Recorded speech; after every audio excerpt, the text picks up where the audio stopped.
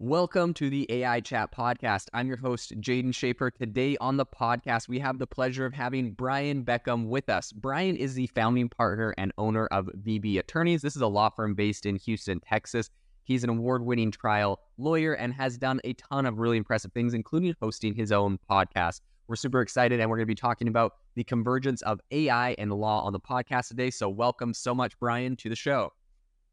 Great to be here, Jaden. Thanks for having me. I'm really looking forward to this. This is a topic that's near and dear to my heart. I'm a lawyer, but my undergraduate degree is in computer science. I've been interested in technology for going on 30 years now. Matter of fact, when I was in college, I had one of the first email addresses, which was totally useless because there was nobody else to email. But the convergence of technology with a lot of the professions, including my profession, is something that really, really excites me. So thanks for having me on the show. Yeah, super excited. So that's actually one of the first things I wanted to ask you about. I saw that you have a degree in computer science.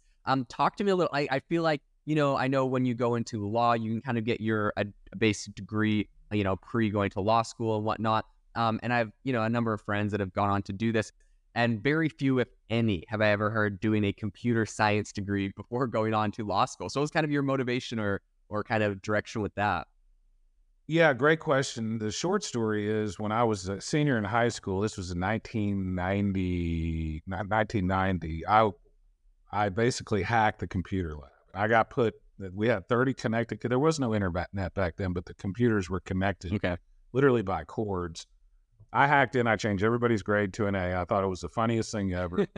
The teacher did not think it was funny, and put me on a standalone computer. And that was kind of the start of my interest in computers. I go to Texas A&M, and I was a general studies major. Didn't really know what I wanted to do other than play basketball. I was on the basketball team at Texas A&M. That was really my number one interest. But I had liked computers since high school, and I started taking some computer classes, and it just kind of went from there. I didn't realize when I decided to be a computer scientist that I would have to take linear algebra and differential equations and 4 different calculus classes and matrix math and stuff like that. And it was kind of tough. I also got a degree in philosophy because I was interested in both of those topics. But in any event, I tell people that I spent 4 years in college with a bunch of dorks in a computer lab, and I didn't want to do that my whole life.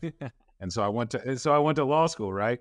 And now 20 years later, what do? I hang around behind a computer with a bunch of dorks, like everybody does. Yeah. So it's kind of a circuitous route, but I can tell you that knowing about technology and seeing the development of technology over the last 30 years has been an absolute boon to my law practice. It's helped me in more ways than I can count. And I'm glad, I'm really, really glad, not only that I have the computer science degree, but also that I have the philosophy degree, because I think they're complementary degrees. So that's kind of the short story. Yeah, very cool. And I think that, a lot of people are actually jealous of you right now, because I feel like as we see with this big AI boom that's happening right now, we're seeing ways that AI is literally proliferating into every single industry, every single niche. And it's automating so many tasks. And a lot of people, I think, feel like some of the more intense ways AI can help is kind of out of grasp. It's out of reach beyond just using ChatGPT to help them with some things. And so I think kind of having that experience and in your background probably is helping you really set your law firm apart and push it forward beyond what others are able to do because of your background. I'd be curious to, we've had other people on the show that have talked a little bit about AI and law. So I'd be curious to pick your brain and kind of see what your thoughts are on that. Specifically, how do you see AI technologies impacting the future of legal research and case preparation? I'm assuming this is an area, it's kind of hot right now. A lot of people are talking about it. There's been some high-profile cases of this going wrong, of course, for lawyers using ChatGPT that cited, cases that never existed and they get in trouble and stuff. How do you kind of see this in the future? Yeah, so I think before I answer that question, I think it's important to know what ChatGPT is. Like, what is a large language model? Like, fundamentally, what that is. And I've actually taken some courses about how to build a large language model from scratch, like a blank slate, starting with nothing, what would you do to start to actually program a large language model? And to be there's some complications to it. I don't want to get into the technical weeds, but essentially it's a statistics and probability machine. They take, for example, they call them tokens. People think of tokens. Tokens can be a word, or tokens can be a series of letters, or it can be one letter. It doesn't really matter. But when you hear the term token, that's what we're talking about. So large language models basically break down sentences and paragraphs and multiple paragraphs and longer than that into tokens. And for example, let's use English. Let's say you've got a token that is typically 3 letters long. And so we'll use the letter the. Mm-hmm. What is the chance that the word cat will appear next? And then it calculates those probabilities, and it creates basically a matrix that shows all the different words and what the probabilities are. And then it uses some recursive programming, which just means programming that kind of refers back to itself, and it puts it in context. So all large language models are doing is trying to predict the probability of words in the context in which they appear. So if you understand that, then the magic, because when you use them, they appear like freaking magic. It's like talking to somebody on the other end. But if you know that all they're doing is probabilistic or statistical reasoning, then it kind of changes your relationship with it a little bit. So now let's move it to the law situation, okay? I can tell you that I've been using ChatGPT and other kinds of chatbots and large language models in my practice for almost a year now. I've told my team, I've got a team of people that work for me. A while back, I said, this is coming. It's absolutely a game changer. It's as big of a game changer as I've seen in 30 years. Let's get in front of it. And what I've discovered in the law practice is, for research, it's good but not great. You have to check the work. They call it hallucinations. They say these chatbots hallucinate. You could just call it being wrong. Mm-hmm. And they're confidently wrong a lot of the times. Like when you say, are you sure about it? Yes, I'm sure. Even though they're dead wrong, they act confident. And so what does that mean for humans as it relates to the professions and law in particular? What it means is somebody has got to check the work. Yeah. And it's going to get a lot better, but you're always, I don't want to say always, at least for this foreseeable future, you're going to have some sort of human eyes that judge the ultimate outcome. So in terms of legal research, it's incredible, but it's not perfect. There are some other applications in which I think it is absolutely incredible. So I'll give you a perfect example. When I'm a trial lawyer, and one of the things I do as a trial lawyer is I send written questions to the defendants in my case, to the people that have been negligent. Answer these questions. And we used to have to generate these all out of our brain, type them up, figure them out. Now I can literally explain to a chatbot, I can say, I'm a plaintiff's lawyer. This is generally what the case is about. This is what the defendants are saying. I need you to generate a list of 20 questions that I can send to them that'll focus in on this issue. Mm-hmm. And boom, 2 seconds later, you've got 20 incredible questions. The other thing you can do is, like, if somebody files a lawsuit and then you can amend that lawsuit, have a different lawsuit, you can say, hey, compare these two and tell me what the differences are. And it'll write out a paragraph. Now you could do that in word processors already with track changes and stuff like that, but the output you get here is better. And here's a final kind of example of how I've used it, which is really surprising to people. So whatever your definition of creativity is, you can use chatbots to come up with ideas, to come up with creative ideas. So I was having a little bit of a problem. I do a lot of cases for people that are hurt in the marine industry. Mm-hmm. And one of the things that the insurance companies always say, I'm always representing somebody who's been hurt or somebody who's been killed. They always say it was your fault. Right. You should have stopped the work.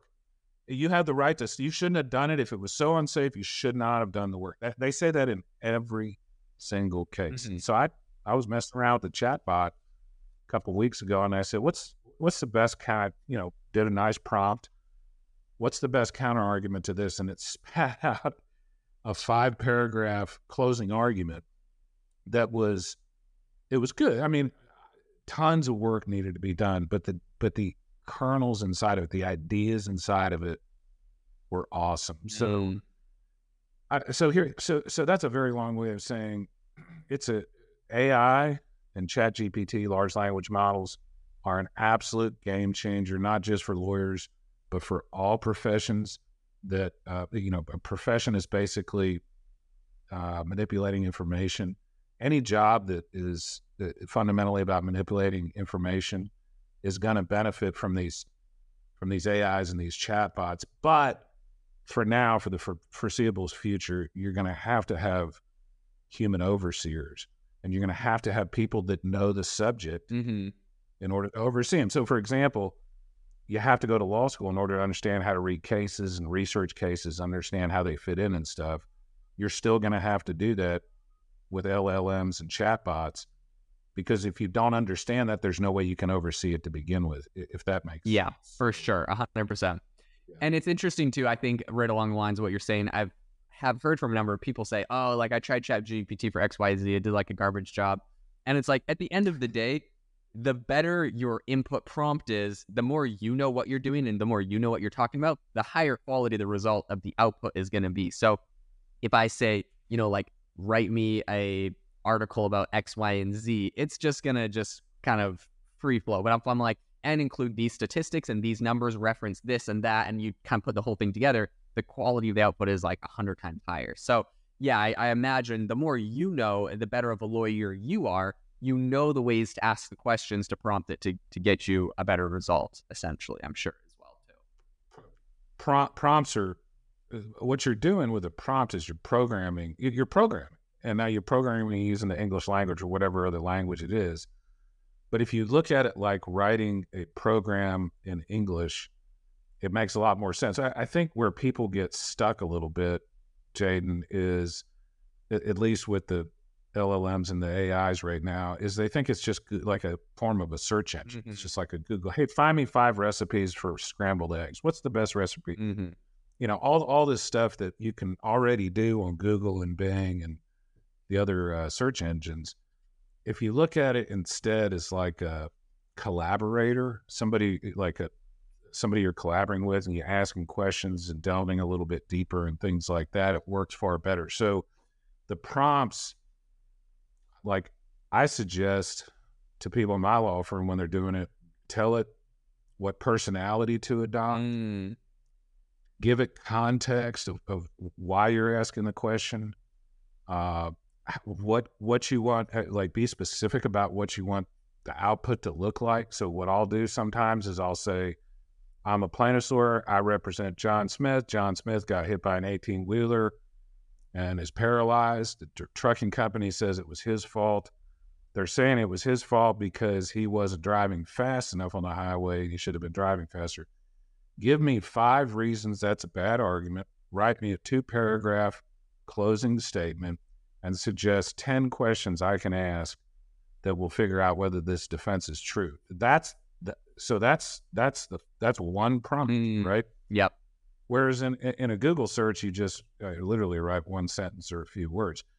And so I have that big prompt, I get the output, and then you start playing with the output like you're not done yet. So I say, all right, add 5 more questions, take away this paragraph of the closing argument, replace it with this, and it's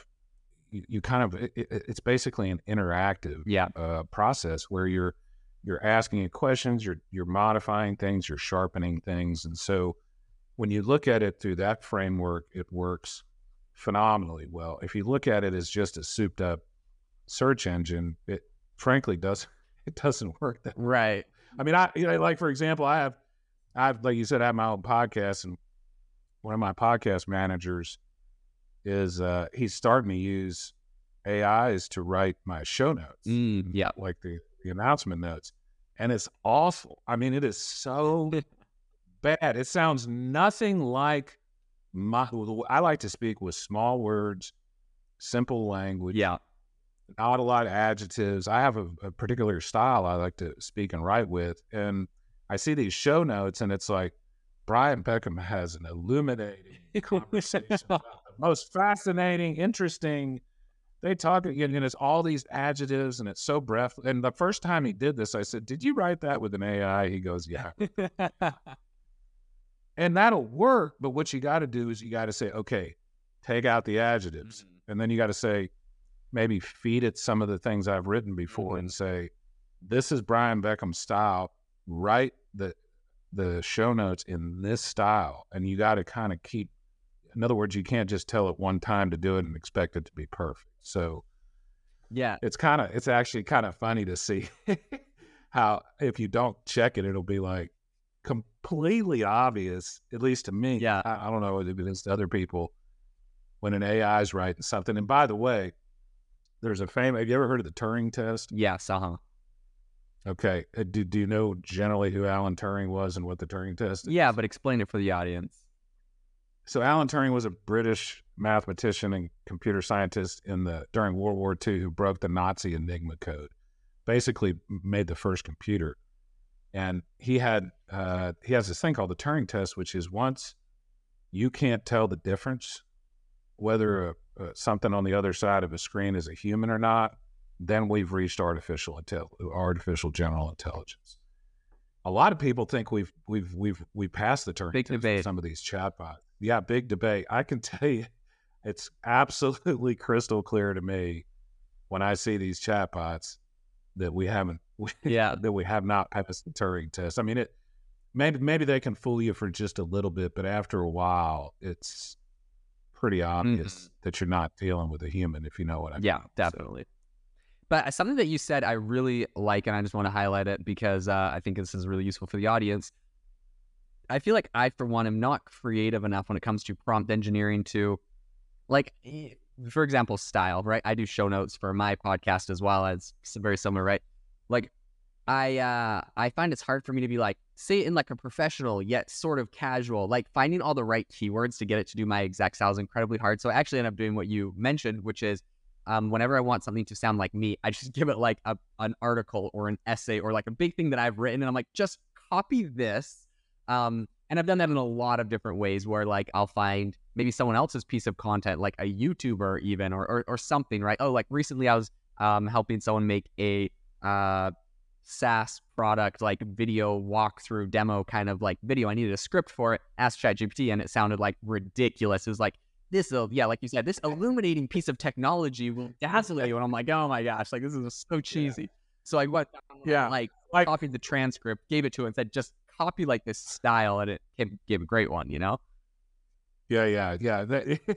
It's funny, dazzle. Like, I told the guy, I was like, I haven't used the word, I forget what word it was, but it was a similar word. I was like, I haven't used that word 15 years, you know? And it's like every other sentence is like an exclamation mark.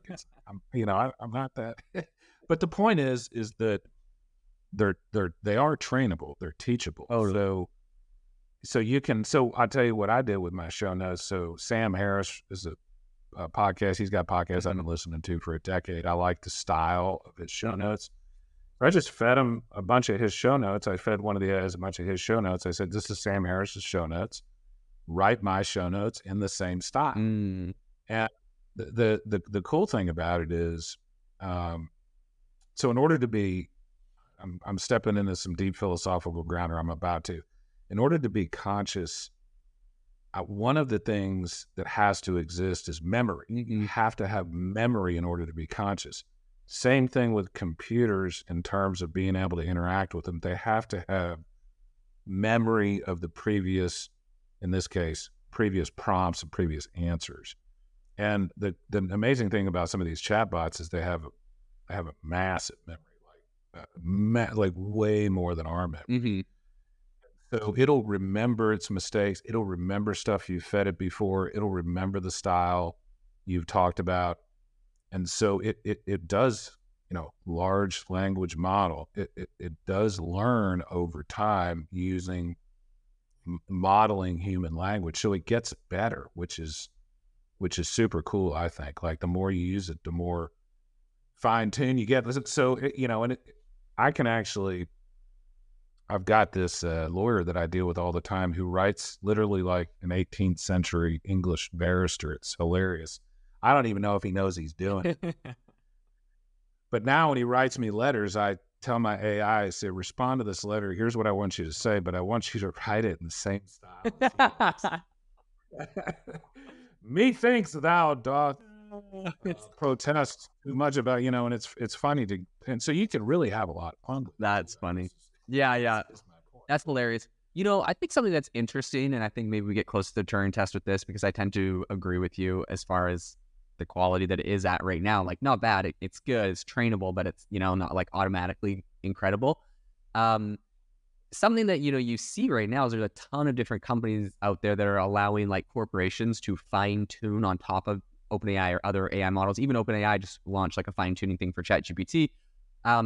I think it would be incredible if every conversation you specifically have on your ChatGPT account, this is maybe a third party that does this or someone else, but it takes that, it can tell, when you ask it to redo something that you didn't like the first one, you like the second one better. It remembers like what you're asking about. So all of a sudden it's like making data on your businesses or your cases or your style or the way you do things, putting that together. And then it all of a sudden has a memory about you, your tone, the stuff that you're working on, the things that you do, your workflows and jobs. It can pretty much get all of that. And I think at that point we'll come to a much closer place with that, which we're not quite at right now. But yeah, very interesting if we could get it to essentially replicate us in a way, become like our own personal. That exists already, and there are multiple companies that are doing that right now. I had a guy on my podcast who's created a personal AI. Is she using basically Inflection, or is she doing the personal.ai, that thing? I think it's called, as I recall, it's called Perpetuity AI.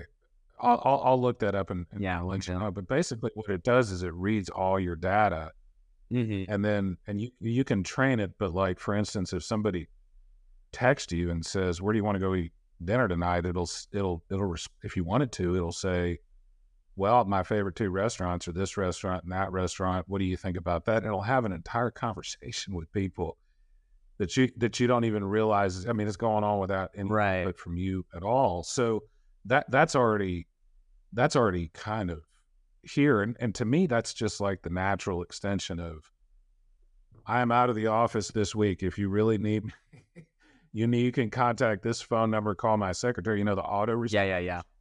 This is just a more robust version of that. But of course, a lot of these issues, and it's pure luck that I have a philosophy and a computer science degree, but a lot of these issues are not technology issues per se, Jaden.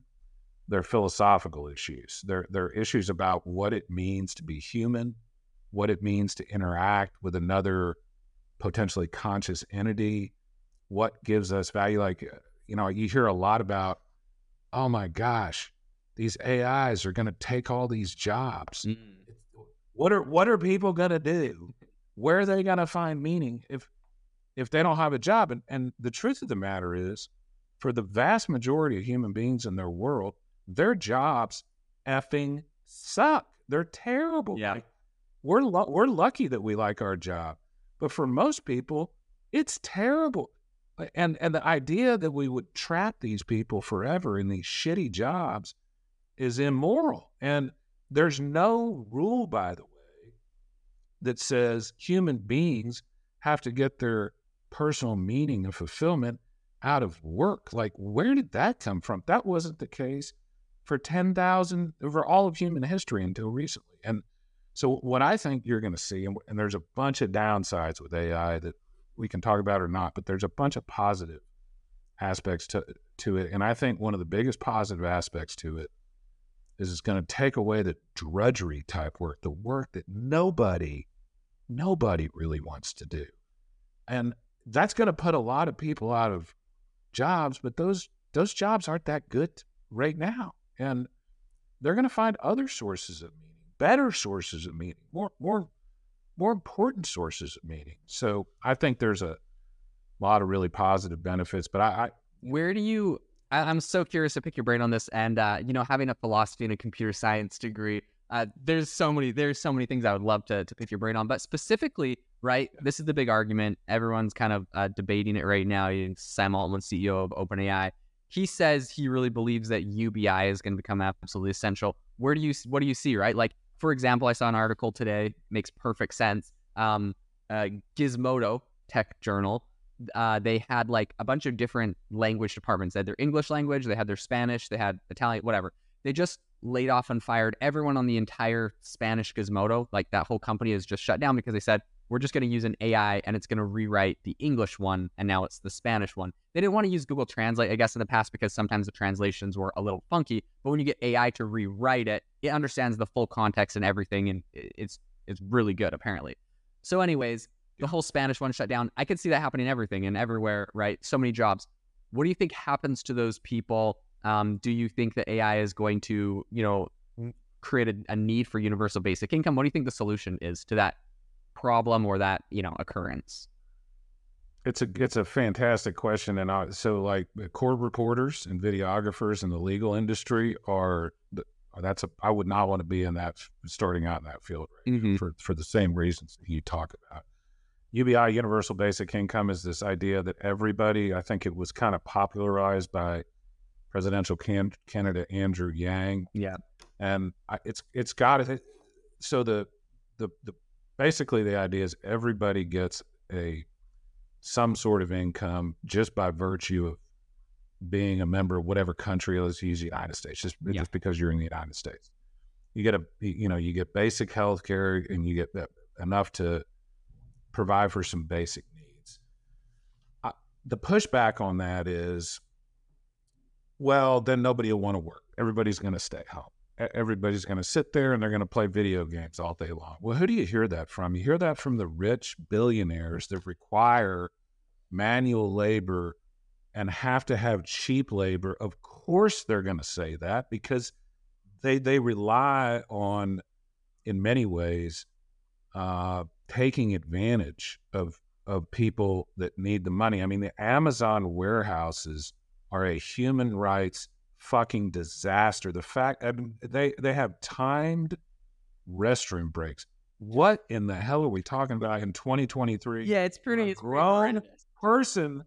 It's horrendous. Like, it is awful. And the people that are complaining about people not going back to the office are the people that run those kind of companies. So of course they're going to say, who gets their meaning in having to ship boxes all day long, and as a 40-year-old adult has to ask permission to go number one? I mean, they're not, let me tell you something, people aren't getting their meaning from those kind of jobs. If they are, more power to them. But those kind of jobs, what I would say is it will be a good thing when robots and AI take over those jobs.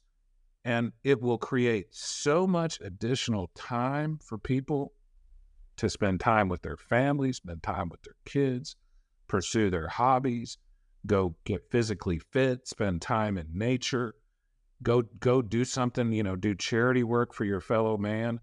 I mean, we ought to be rooting for this, is my point. And if it takes something like universal basic income to make it happen, I would support that 100%. And I guess my point is, I think this idea that UBI discourages people from working is a stupid argument. It's the argument that is being made. And the people that are making the argument are the people that are exploiting people that have these low-level, crappy jobs. So I'll, as a lawyer, one of the things I've kind of been trained to do is to look what the underlying motivations are when somebody does something. And I can tell you, this may not surprise you, 99% of the time, follow the money. So when somebody's arguing, for example, that all these low-level workers, they need to come back to the office. Yeah. Ask yourself why are they saying that because it's better for the people to come back to the office? Or are they saying it because it's better for them? And I think you know the answer to that question most of the time. Yeah, 100%. So do you think then universal basic income would be the solution? Do you think enough people will be displaced? Or do you think that the jobs that AI creates will fill in the gaps there? I think it'll be a combination of both. I think what you'll find, and I'm already seeing this a little bit on the various social media sites, basically people are creating their own personal brands, and their brand is their job in many ways. And so, you can take some extreme examples that where celebrities will, they'll get paid millions of dollars to hold a certain kind of drink. Right. But there's people all across the country that are doing this. So I'll give you an example from my life. So I'm totally obsessed with Brazilian jiu-jitsu. I practice jiu-jitsu almost every day, and Instagram is where all the jiu-jitsu people hang out. And they have people have personal brands. They make money from making training videotapes and stuff like that. I think the thing that we want, in my opinion, is we want to take robotics and AIs and get rid of all the jobs that suck. Right. And all the jobs that are drudgery, all the jobs that nobody really wants to do. And that frees up time. Like, let me ask you this question, Jaden. If you didn't have to work to make money, what do you think you'd do with your time? Ooh, yeah. I have a lot of passions and things I'm interested in. I do like, this is fun for me. So some level of it may be the same thing I do, honestly, on the podcast. Like I find a lot of fun from it. But yeah, I mean, definitely there's a lot of things I'd probably spend more time with my family. Yeah. I probably need to spend more time thinking about that question because it's not quite the option yet, but I do find a lot of joy in what I do. Yeah. So let me ask you this question.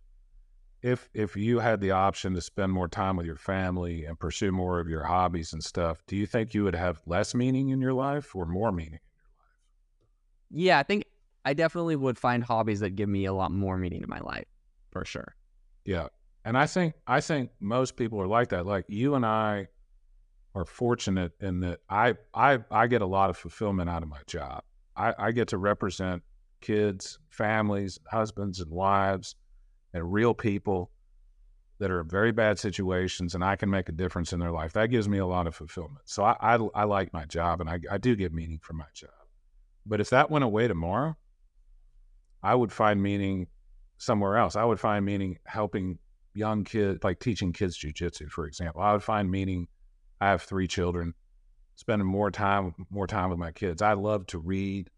I would find meaning in reading more books. So I guess what I'm saying is, what we want AI to take care of all the stuff that nobody else wants to do. And that will free up time to do, whether it's your job or whether it's hobbies or whether it's something else, free up time to do stuff that's much more human. I mean, let's think about it for a little bit. Is it, like using the Amazon warehouse as an example, is it natural? Is it good for people to be inside all day long, doing manual labor under very strict conditions, dehydrated, no water, no restroom breaks? Is that the way? And I could give you an example from my life. When I first started practicing law, Jaden, I had to show up at a giant steel structure that had 50 floors, and I was on the 45th floor, and I had to go to a little box and I had to wear these clothes that I had a noose around my neck called a tie, and I had to put it on every morning at 8:00, and I had to get in my car, and I had to drive in traffic for 35 minutes, and then I sat in this box with a bunch of other people that were sitting in boxes right next to me for 9 hours a day. And then I would get in my car and I would fight traffic for an hour going home. I would take all that stuff off, have a couple beers, and go to bed and repeat it. People that do that for 30 years. And at the end you get a gold watch. I mean, is that really how we want to be spending our lives? I mean, nowadays I look at these, and this has, quarantine, I think, taught us this. I look at these big skyscrapers sometimes and I'm like, boy, having to spend your whole life in one of those things sounds like, I mean, that's terrible. Like, who wants to do that? I want to go hiking outside, stuff like that. So, yeah, it is very interesting. I know for me, like specifically, I worked an office job. Then during COVID, we went to working from home, and eventually, I just like it opened my eyes. I'm like, I don't have this 45-minute commute both ways. I don't have to just kind of kill time when I'm out of things to do because, you know, I finished my tasks for the day, but everyone's kind of kicking around the office. Like there's so many, and I get to spend time with my kid for lunch. I go and eat lunch with my kids, and it's like so much more fulfilling. I found that. And it was around the end of that when they started talking about, okay, we're going to start looking at coming back to work, come back to the office and all that. They're making the reopening plans, come back to the office plans. When I kind of had, during COVID, I'd started thinking about other things I wanted to do. And I kind of started to pursue those in the last couple months and just decided, okay, like I quit. I choose not to ever go back to work. I don't know, everyone's like different about the go back to the office. Some people like it, some people don't. For me personally, I was like, I will, after the experience, I'm like, I'll never work an office job again if I can help it. Like, I just will choose an alternative. If it's less money, if it's less flexible, if it's less whatever. Fortunately, I now can make my own hours and do my own thing with what I do. But yeah, that was just my decision. And so I think along those same lines, I'm actually quite in the same camp of like a lot of the things AI does. And it's interesting too, because right now we have the two things. We have AI, that's kind of the intelligence of the brain. It's replacing a lot of jobs and industries. There's also robotics, which is becoming very big, and pairing the two of them is becoming incredibly powerful. So you see a lot of people complain about like the robots replace the burger flippers at McDonald's. People complain because it's taking the burger flipping jobs, and it's like, well, like was that really like someone's dream job? That's my first thing. But once we start like pairing these things, I think it's going to get very interesting because it's going to get to a point where we have like you have, for example, Tesla has their Optimus like humanoid robot. There's a number of other firms making these humanoid robots. Pairing that with AI is going to you'll essentially be able to train these things to be an electrician, a plumber.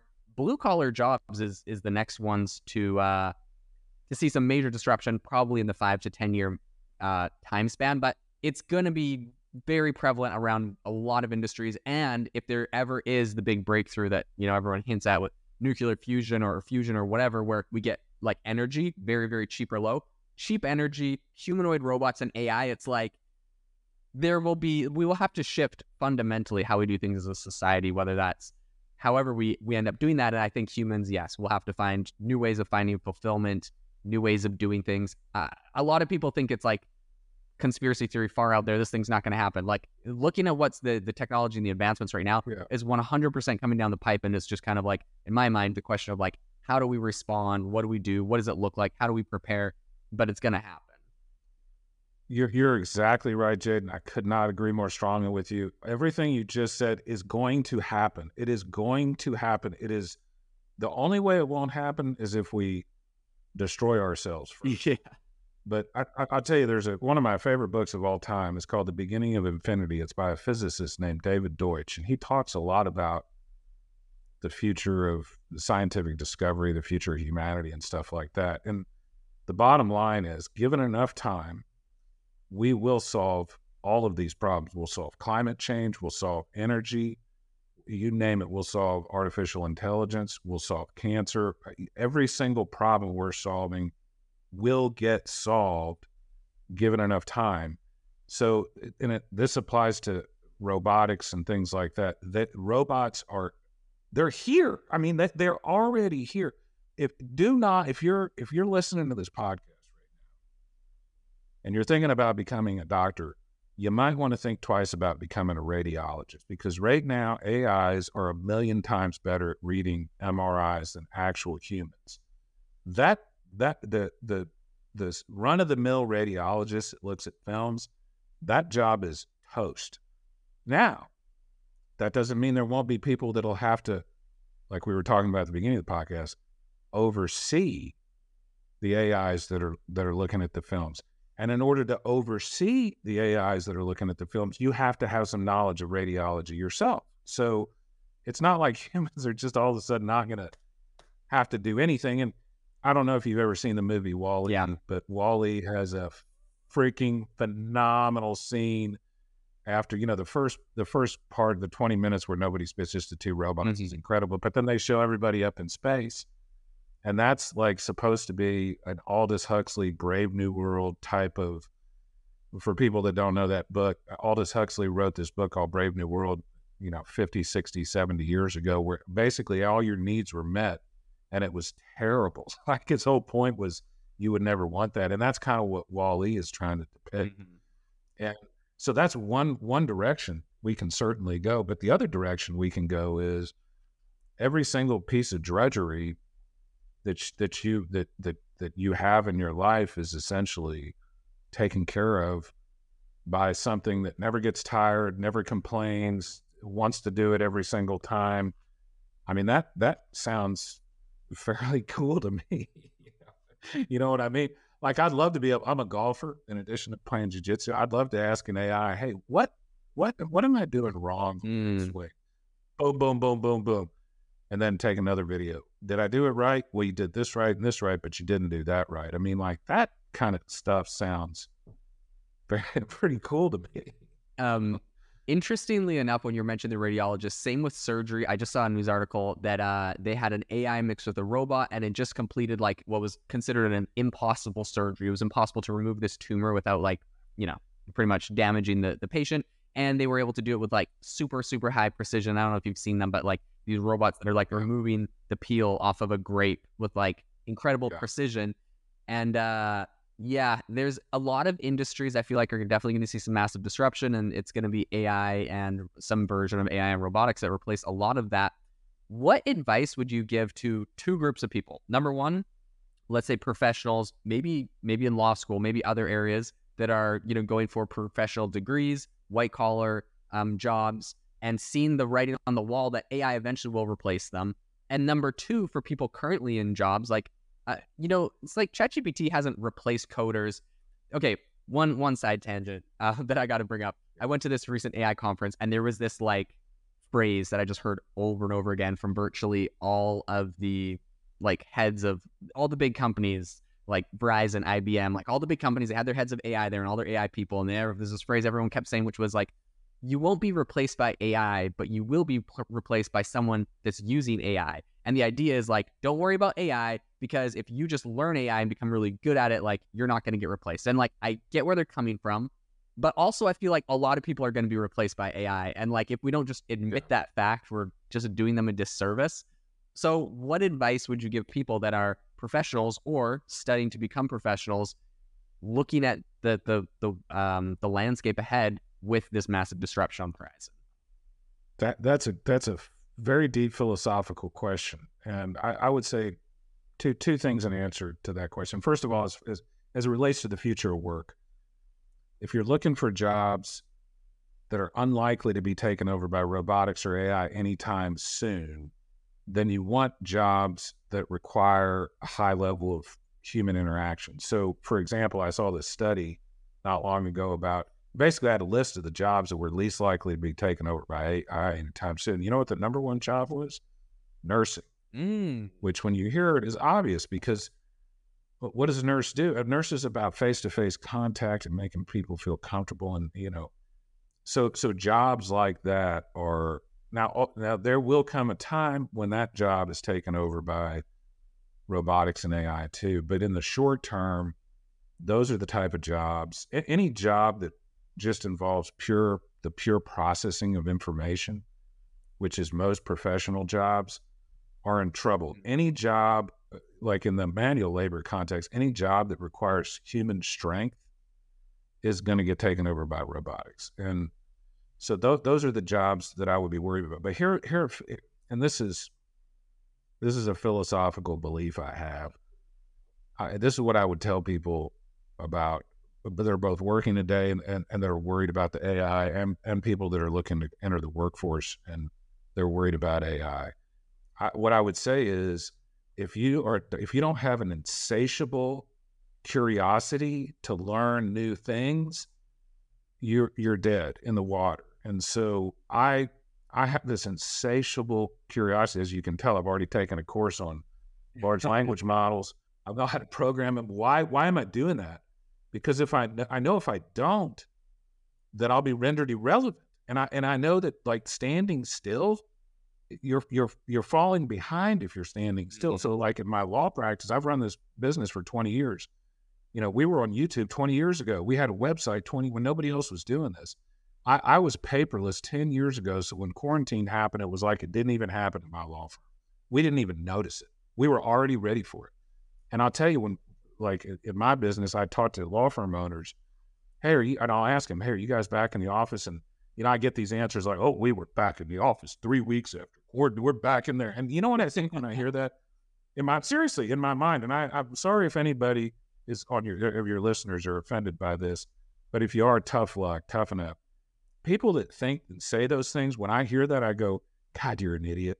Like, how much time are you wasting? How much employee time unnecessarily going to the office every day from 8 to 5 for one reason, Jaden, one reason, because that's how we did it in the past. And if you can't get past this legacy thinking that like this is how we've always done it, then you're in trouble, my friend. You are in trouble. If this noise ever comes out of your mouth, why are you doing it that way? Well, this is the way we've always done it. If you ever say that, you're in trouble. I'm serious. True. You better be constantly curious and working on learning new things, because there's a concept in physics called a phase change, which is like when something changes just like dramatically. So it's not just like a kind of a smooth change. It's like, boom, all of a sudden everything's different. We're in the middle of a phase change right now, convinced. Things are moving so damn fast, Jaden. It's going to make people's heads spin. I mean, it will be shocking to people how quickly AI takes over everybody's job. And if you're not running to stay a little bit ahead of that, then you're in trouble. So I guess my advice would be to people, don't be afraid of change. Don't be afraid of the future. Embrace change. Embrace the future, because there's not many things that are sure in this life. One thing is sure is things will change. Yeah. And if you don't like that, then that's a personal weakness and you need to work. Okay, because of your background in philosophy, I just have to ask, this is a very big philosophical and debate question in AI, and I think you'll understand the implications. This goes to the military, this goes to everything, but specifically in the law, do you think that we will or should ever replace judges with AI? If you mean, if by judges you mean the judgment on like a case, people to decide the case. That's hard to say. My first inclination is not anytime soon, because a big part of the jury system in America and a big part of the judgment system, it's more about just the actual words that come out of people's mind. It's more about more than the documents. It's about like the subtle human, like when I say something, it's not just a noise that comes out of my mouth. It's like the inflection in my face, and like if you like fake smile, people know you're fake smiling. If your hands are like, if you're crossed over and stuff, there's all sorts of this subtle messaging that goes on that is, by the way, some people think, well, why would we trust that? Well, we would trust that because it's the result of 100,000 years of human evolution. Like if your instinct is telling you this person is lying to you, you better pay attention to your instinct, because you're probably right. And your instinct is there for a reason. And so I think it's that in particular is a lot, at least when it comes to jury trials, is a lot like nursing. There's such a human element to it. Now, there'll be tax lawyers and contract lawyers that won't have any jobs anymore. Contract lawyers are going to be programmers, because they're going to start using smart contracts that are on the blockchain and using blockchain technology. That's a whole nother discussion. But essentially, you're going to, instead of having a piece of paper that says, if I do this, you pay me this. If I don't do this, this is what you get to do, which is basically what a contract is. And you'll have a piece of paper that'll say that. And if somebody doesn't honor their side, then the lawyers get involved and you go through the legal system. Well, a smart contract will basically say, if I do this, then automatically, without any human interaction, you will get this much, and whatever it is. if I transfer this much Bitcoin to this account, then automatically the title to this property will transfer ownership to, like, smart contracts require far less human intervention. So there'll be tons of things like that. And it's the same thing in medicine, like radiology. That field is not long for humans, although there will have to be people that will program the radiology computers, there have to be people that oversee it. But then nursing is not in any danger anytime soon, as far as I can tell. So it's like every profession. Certain jobs within the profession will go away, and the jobs that require the most human interactions will be around, at least for the foreseeable future. Yeah, I tend to agree with that as well, and I really appreciate your insights there. That's one I hadn't quite hashed out in my mind, and I think you're spot on with that. Thank you so much, Brian, for coming on the show today. It has been absolutely incredible grabbing your insights. If people want to learn more about you, your books, your law firm, anything, what's the best way to contact you and find you?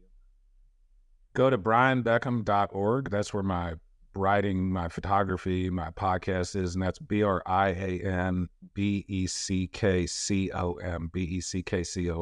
I tell people it's like Beck.com, Beckcom. Or you can go to if you want to learn about my law firm, it's VB Attorneys. That's V as in Victor, B as in Brian, Attorneys, VBAttorneys.com, all one word. And I'm on all the social medias under my own name, Brian Beck. Wonderful. Thank you so much. I'll make sure to leave that in the show notes for the listeners listening. Thanks so much for tuning into the AI Chat podcast today. Make sure to rate us wherever you listen to your podcasts.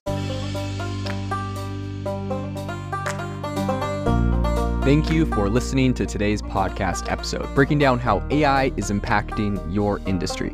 Today's episode is sponsored by AIbox, a no-code AI app builder and marketplace, which just launched a crowdfunding campaign. If you are interested in investing in a new AI startup, you can go to republic.com/AI-box. I'll leave a link in the show notes as well to learn more. The minimum investment is $150 and the maximum investment is $100,000. Until next time, have a fantastic day.